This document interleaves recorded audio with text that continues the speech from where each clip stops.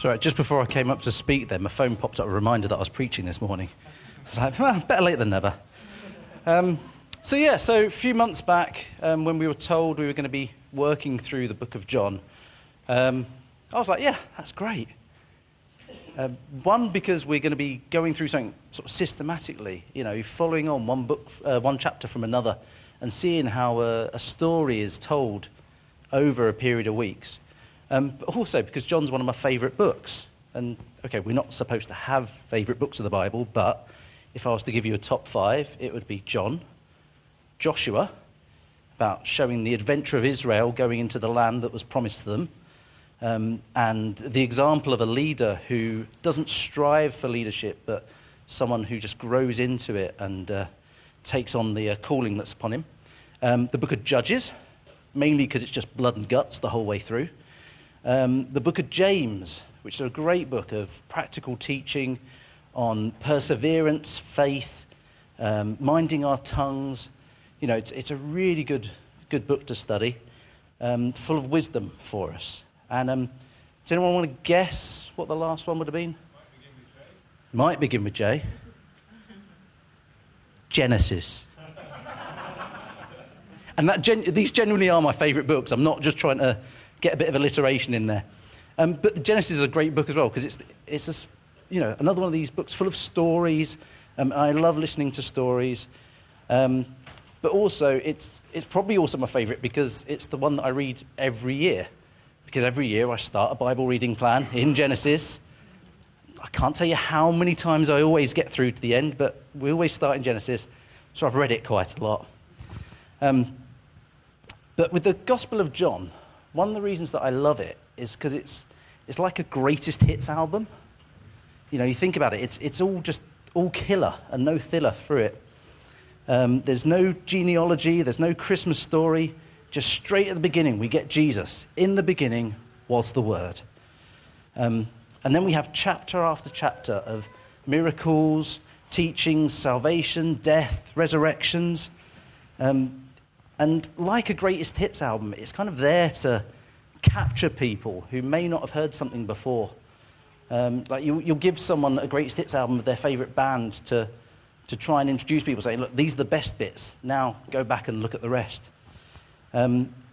So, because it's got a purpose, in John chapter 20, verse 31, it tells us what the purpose of the book is. It says, but these things are written so that you may believe that Jesus is the Christ, the Son of God, and that by believing you may have life in his name. So the purpose of this book is just to demonstrate that Jesus is the Christ. And chapter 9 almost encapsulates that. It does it all in one chapter. So we're going to read quite a large chunk of chapter 9 now together. Starting at verse 1, I'm reading from the ESV. So if it looks a bit different to what you've got in front of you, that'll be why.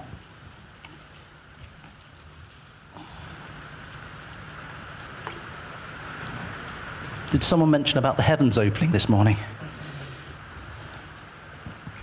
As he passed by, he saw a man blind from birth.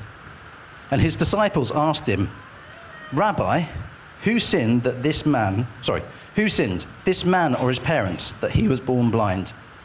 Jesus answered, it was not that this man sinned or his parents, but that the works of God might be displayed in him. We must work the works of him who sent me while it is day. Night is coming when no one can work. As long as I'm in the world, I am the light of the world. Now we've heard that before in John.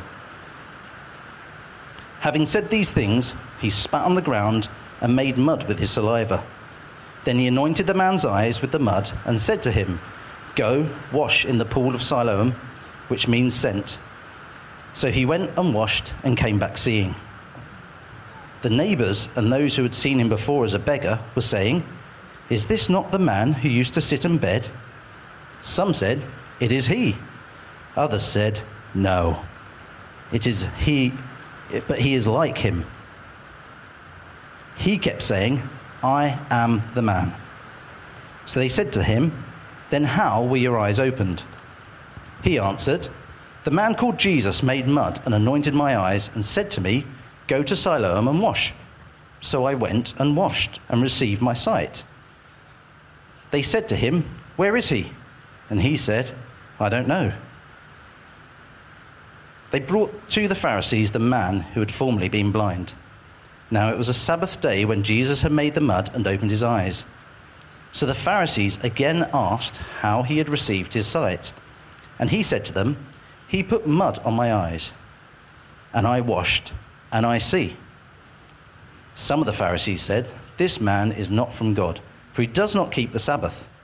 But others said, "How can a man who is a sinner do such good signs?" And there was division among them. So they said again to the blind man, "What do you say about him, since he has opened your eyes?" And he said, "He is a prophet." The Jews did not believe that he had been blind and received his sight until they called the parents of the man who had received his sight and asked them, "Is this your son, who you say was born blind? How then does he now see?" His parents answered, "We know that he is our son and that he was born blind, but now he sees. But how he sees we do not know, nor do we know who opened his eyes. Ask him, he is of age. He will speak for himself." His parents said these things because they feared the Jews, for the Jews had already agreed that if anyone should confess Jesus to be Christ, he was to be put out of the synagogue. Therefore his parents said, "He is of age, ask him." We're just going to quickly skip down to verse 35. Jesus heard that they had cast him out, and having found him, he said, "Do you believe in the Son of Man?" He answered, "And who is he, sir, that I may believe in him?" Jesus said to him, "You have seen him, and it is he who is speaking to you now." He said, "Lord, I believe," and worshipped him. Now this chapter, the timing from the previous chapter, it isn't explicit, but there is nothing to suggest that the events don't follow on straight from chapter 8.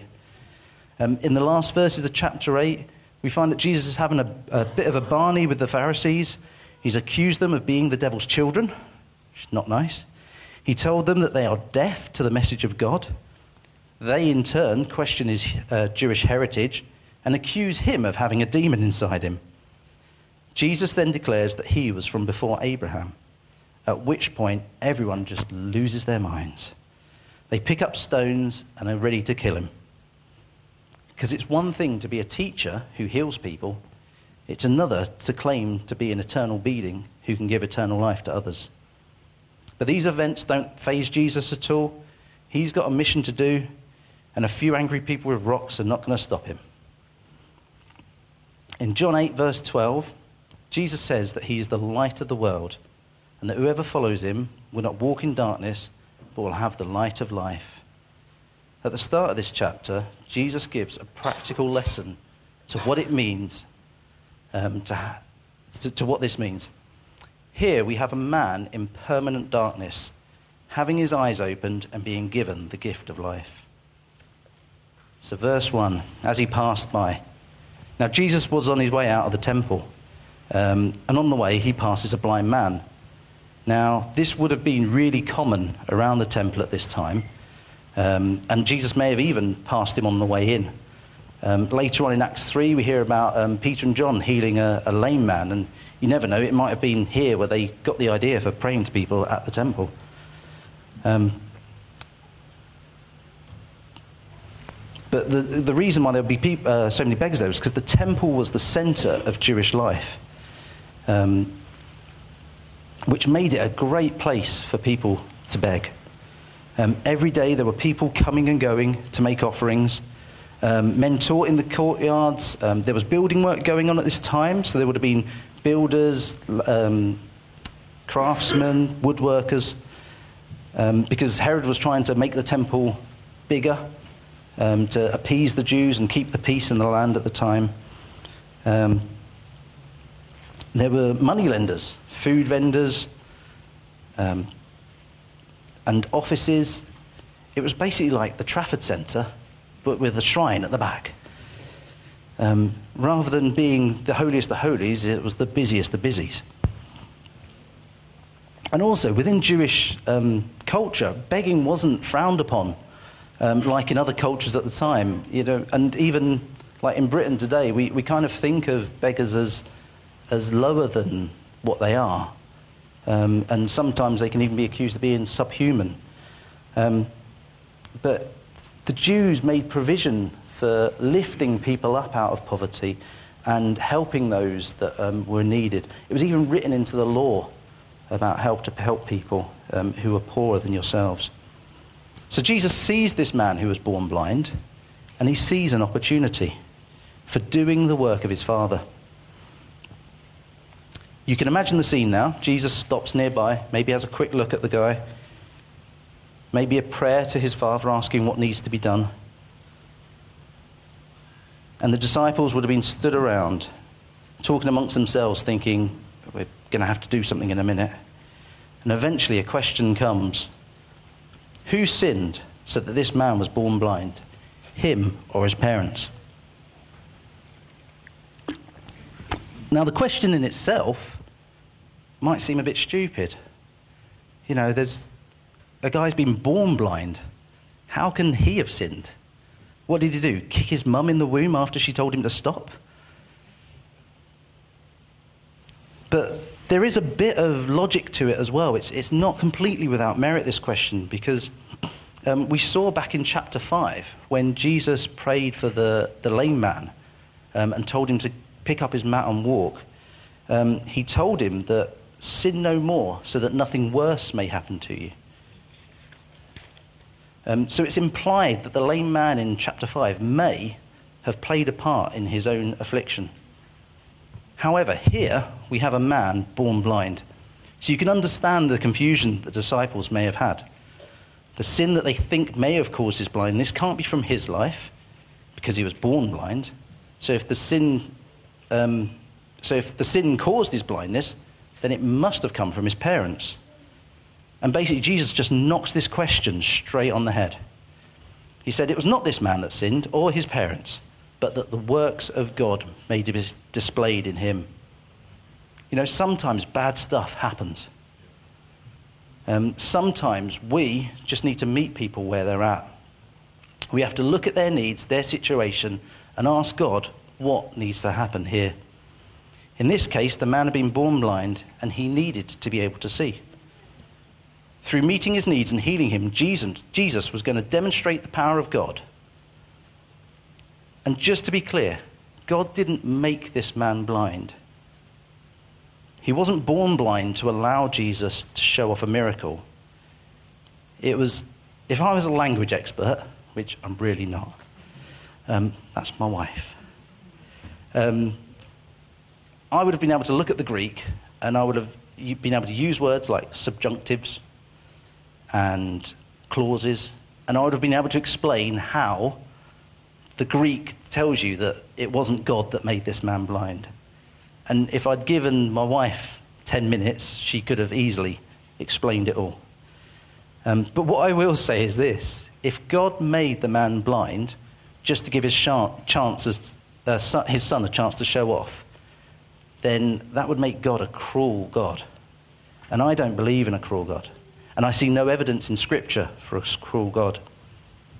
What we see through Scripture is a loving Father who is using his Son and his church to demonstrate his love for the world so that people who once rejected him can return to him. F.F. Bruce sums it up beautifully when he says, God overruled the disaster of the child's blindness so that when the child grew up to manhood, he might, by receiving his sight, see the glory of God in the face of Christ, and others seeing this work might turn to the true light of the world. So verse 4, Jesus starts his teaching. He says, we must work the works of him who sent me. It would be easiest for Jesus to just restate his mission as a personal one. But here he is drawing the disciples in, and through the gospel writer, drawing us in and laying down a challenge that we're to share in the work of the Father. Jesus' mission was never a one-man superhero mission to do everything himself. His life and death and resurrection were there to teach us and empower us to continue the work after he had ascended to heaven. So now we get to see the gospel in action. The man meets Jesus. He has no idea who Jesus is or what he's about to do. He knows that there are some people who have taken interest in, and it sounds like someone's just spat on the floor. He has mud plastered over his face and told to go to the pool of Siloam and have a wash. This miraculous healing is a picture of the gospel in itself. The man meets a Jesus, he's obedient to him, and then receives life. And I say life because it's not just his sight that he receives in these circumstances. In Jewish tradition, there were two illnesses that were considered to be equal to death, or used as pictures of death.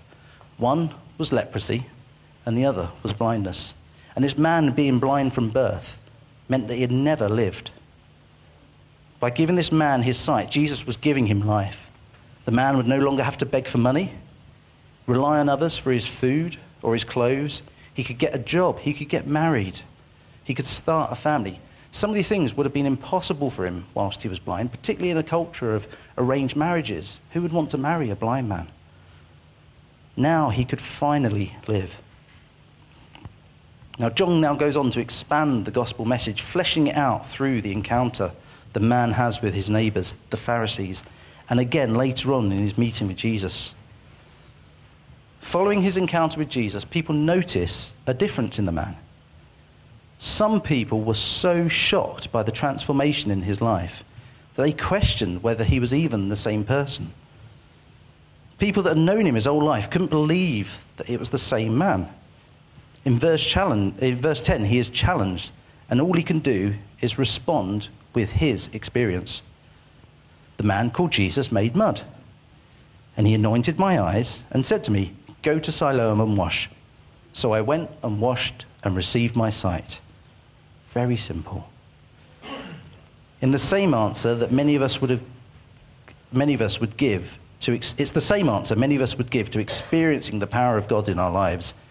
Jesus did this. I don't know how, but he did. This ex-beggar has now just become an evangelist.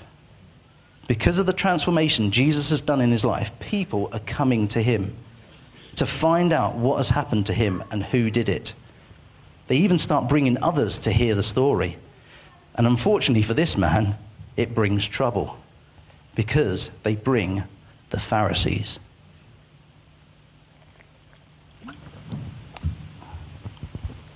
Now we know from the previous chapter that the Pharisees are not in the best moods with Jesus.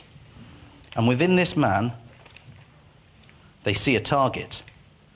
They see something of Jesus in him, and they don't like it. Straight away, they start to attack him, trying to get him to crumble. They question the legitimacy of his salvation by saying that because Jesus made mud on the Sabbath, he cannot be from God. The Pharisees had formed in this type of argument before. Again, looking back to chapter 5, they charged both the lame man and Jesus for doing works on the Sabbath. The lame man they accused of carrying his mat, and Jesus they accused of healing, which is quite a fair accusation because he did heal the guy. And then like now, John is trying to show us that man-made laws that had been added to laws given by God were more of a hindrance than a help. I do sometimes feel a little bit sorry for the Pharisees, not too much, because their intention was to do the right thing. They were trying to create a barrier between the people and sin by putting so many laws in place that it was impossible to sin. But what they ended up doing was actually creating a religion of man-made self-righteousness. And they blinded themselves to what God was supposed to be doing in their lives. But thankfully, this argument didn't hold up amongst the people that were around at the time, with it being pointed out that a sinner couldn't do this type of miracle. So next, the Pharisees attacked the man's integrity. In verse 22, we find out that the Pharisees had the power to ban people from the synagogue. And this would have brought shame on the man, his family. They would have lost many of his newfound benefits of receiving his sight, because all the things that he could now do, he would be hindered from. He wouldn't be able to go to temple. He wouldn't be able to be part of that community anymore. And who would want to associate with someone that's been excommunicated? He had been given a life, and depending on how he answered this next question, that life could be taken away again. Well, they could try and take it away again. And again, it's a question that many of us are asked in our jobs, in school, on our street to our neighbours. It's, who do you say Jesus is? In my opinion, he actually gives a really good answer. Some of the commentators were saying it was a bit of a cop-out answer. But I think what he's done is he's given an answer based from his revelation of Jesus at that point. He says, Jesus is a prophet. And he's not wrong. Let's just quickly look at 2 Kings 5, verse 8 to 10. The background to this story is that there's a man called Naaman, who's the commander of the army of the king of Syria, and he's got leprosy. The king of Israel has sent Naaman to Elisha because he's scared that if Naaman isn't healed, Syria are going to start a war with Israel. And it says this: "But when Elisha, the man of God, heard that the king of Israel had torn his clothes and sent him to the king, saying, why have you torn your clothes? Let him come now to me, that he may know that there is a prophet in Israel." So Naaman came with his horses and chariots and stood at the door of Elisha's house. And Elisha sent a messenger to him, saying, "Go and wash in the Jordan 7 times, and your flesh shall be restored, and you shall be clean." So we can see why this man might have thought of Jesus as a prophet. He sent him to water to be healed. He could be linking Jesus to the line of prophets that included Elijah and Elisha. And the other thing that I like about this statement is that he thinks Jesus could be a prophet in this story because Jesus has done in the physical what prophets are called to do in the spiritual. When David was a young shepherd boy, he met a prophet called Samuel. And Samuel opened David's eyes to who he was to become. David saw a shepherd, God saw a king. Later in David's life, God sent the prophet Nathan to open David's eyes to the sin that he had committed with Bathsheba and how much it displeased the Lord. So in the physical, Jesus had opened this man's eyes, just like a prophet opens our eyes to what God is doing around us. Next, in verse 19, the Pharisees attack the man's parents, challenging whether he was really blind in the first place. First of all, they confirm that he is their son, which is quite nice of them, and that he was, in fact, blind from birth, but also that he's old enough to speak for himself. Thank you very much. They are basically doing a runner. They're abandoning their son to defend himself. Because he was old enough to defend himself, so that meant he must have been at least 13. That's the age of manhood, and people are allowed to consider themselves old enough to defend themselves. So if you think at this time that he was just 13, as a 13-year-old boy, he could have potentially been abandoned by his parents to a whole bunch of Pharisees who all would have been older people around him. That could have been very, very scary for him. And we've all got a decision to make when we're presented with the gospel. The parents of the former blind man at this point had not personally met Jesus. They had chosen to abandon him rather than risking expulsion from the synagogue. And we all know people who have heard our stories, seen the difference that Jesus has made in our lives, and chosen to cling to the life that they know rather than the new life that we've been given. They could have sought out Jesus. They could have found the one who had done the transformation. But unfortunately, John doesn't give us this happy ending for this man and his family. Eventually, the Pharisees have had enough of the man and cast him out of their presence. They remain willfully blind, not to the healing that has happened, because there's too much evidence to deny that. Instead, like little children, they scrunch up their eyes and refuse to see who the Jesus is and what authority he has. And then finally, in this chapter, we have this man's second encounter with Jesus. Verse 35, it says, when they had heard that they had thrown him out, Jesus heard that they had thrown him out, and when they found him, he said, "Do you believe in the Son of Man?" "Who is he, sir?" the man asked. "Tell me that I may believe in him." Jesus said, "Now that you have seen him, in fact, he is the one speaking with you." Then the man said, "Lord, I believe," and worship him. Yet again, Jesus finds the man where he's at. At the beginning of the passage, he reveals to the man his power and authority, and the authority he has to use it. Now he opens the man's eyes to his identity. He's not just a prophet. He is the Son of God. In contrast from the lame man at the pool who walked off with his mat after he was healed, this man cannot help but worship him. Not just for what Jesus has done in his life, but for who he is. Every encounter we have with Jesus brings a fresh revelation of him. And this morning, I just want to encourage us to just think about what your revelation of Jesus is. Go back through the book of John and see what is revealed about him. And just worship him for who he is. Worship him for being the Son of God. Worship him for being Jesus, our Saviour. Amen.